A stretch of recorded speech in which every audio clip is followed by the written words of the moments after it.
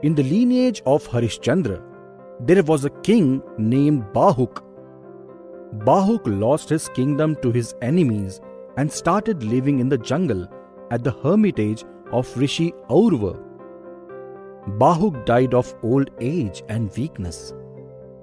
After Bahuk's death, his wife decided to burn herself, but was stopped by Aurva rishi, for the queen was pregnant with the heir to the dynasty.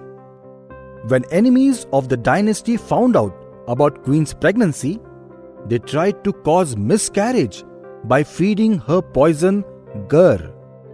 The boy survived and was born with gur, hence was called Sagar. Sagar grew up to become an illustrious ruler who defeated all his enemies and revived the rule of the great solar dynasty.